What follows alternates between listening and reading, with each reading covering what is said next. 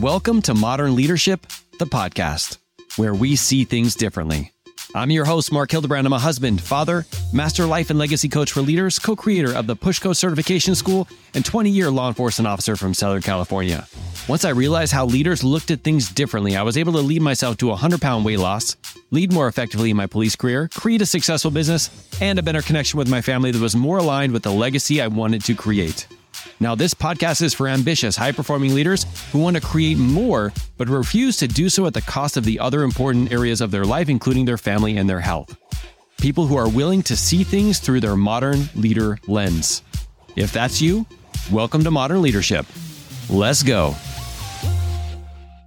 Leadership is what sets entrepreneurs apart. Really, when you think about it, all business is leadership. It's using your confidence, your skills, and your ability to influence them to take action so they can create results in their lives. Now, I don't know about you, but I was definitely overcomplicating this for a long time. I was trying to find the best hack, the best script, and the best secret so that I could sell more of my stuff and make a bigger impact in the world. The only problem was that I kept trying every new shiny object until I asked myself this one question. What got me to invest in other people's products and programs? What was it about that conversation that influenced me to take more action? Now, you're going to hear the answers to that question in today's video, but I also want to hear from you. So when you think about what inspires you to take action and to purchase a new program or product, what is it that makes it feel truly right for you? Now, I want to break this down for you in 3 steps and let you know that it's all about leadership. These 3 steps will definitely help you to become a successful entrepreneur, but they'll also help you when it comes to being an incredible parent, an incredible spouse, and an incredible leader in general. So step number 1 for entrepreneurial leadership is make it about them.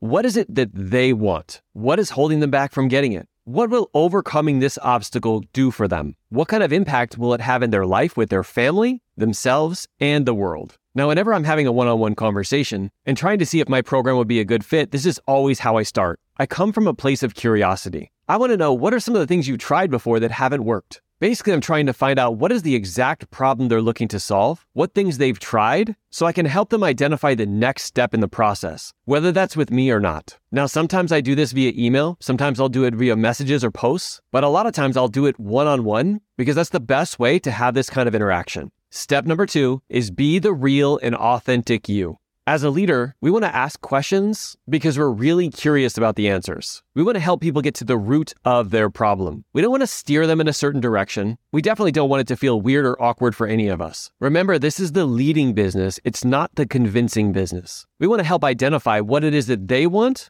and then ask as many questions as possible to really pull out what the root of the problem is. Like John Maxwell says, they don't care how much you know until they know how much you care. And if you're really serious about this and you're just making it about the other person, all of the awkwardness will completely disappear. And you can get to the actual root of their problem. And then we move on to step number 3. And that's only sell your program or product if it's the right fit.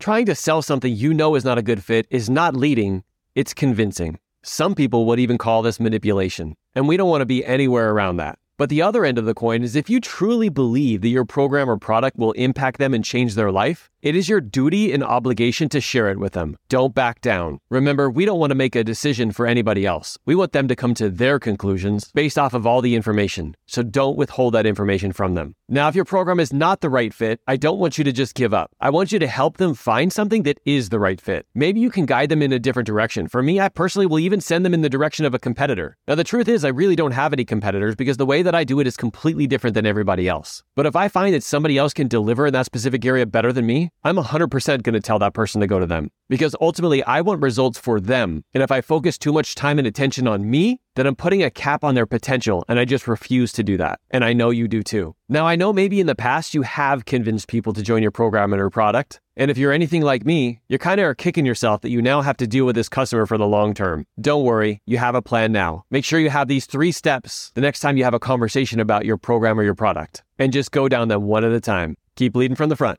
Bye.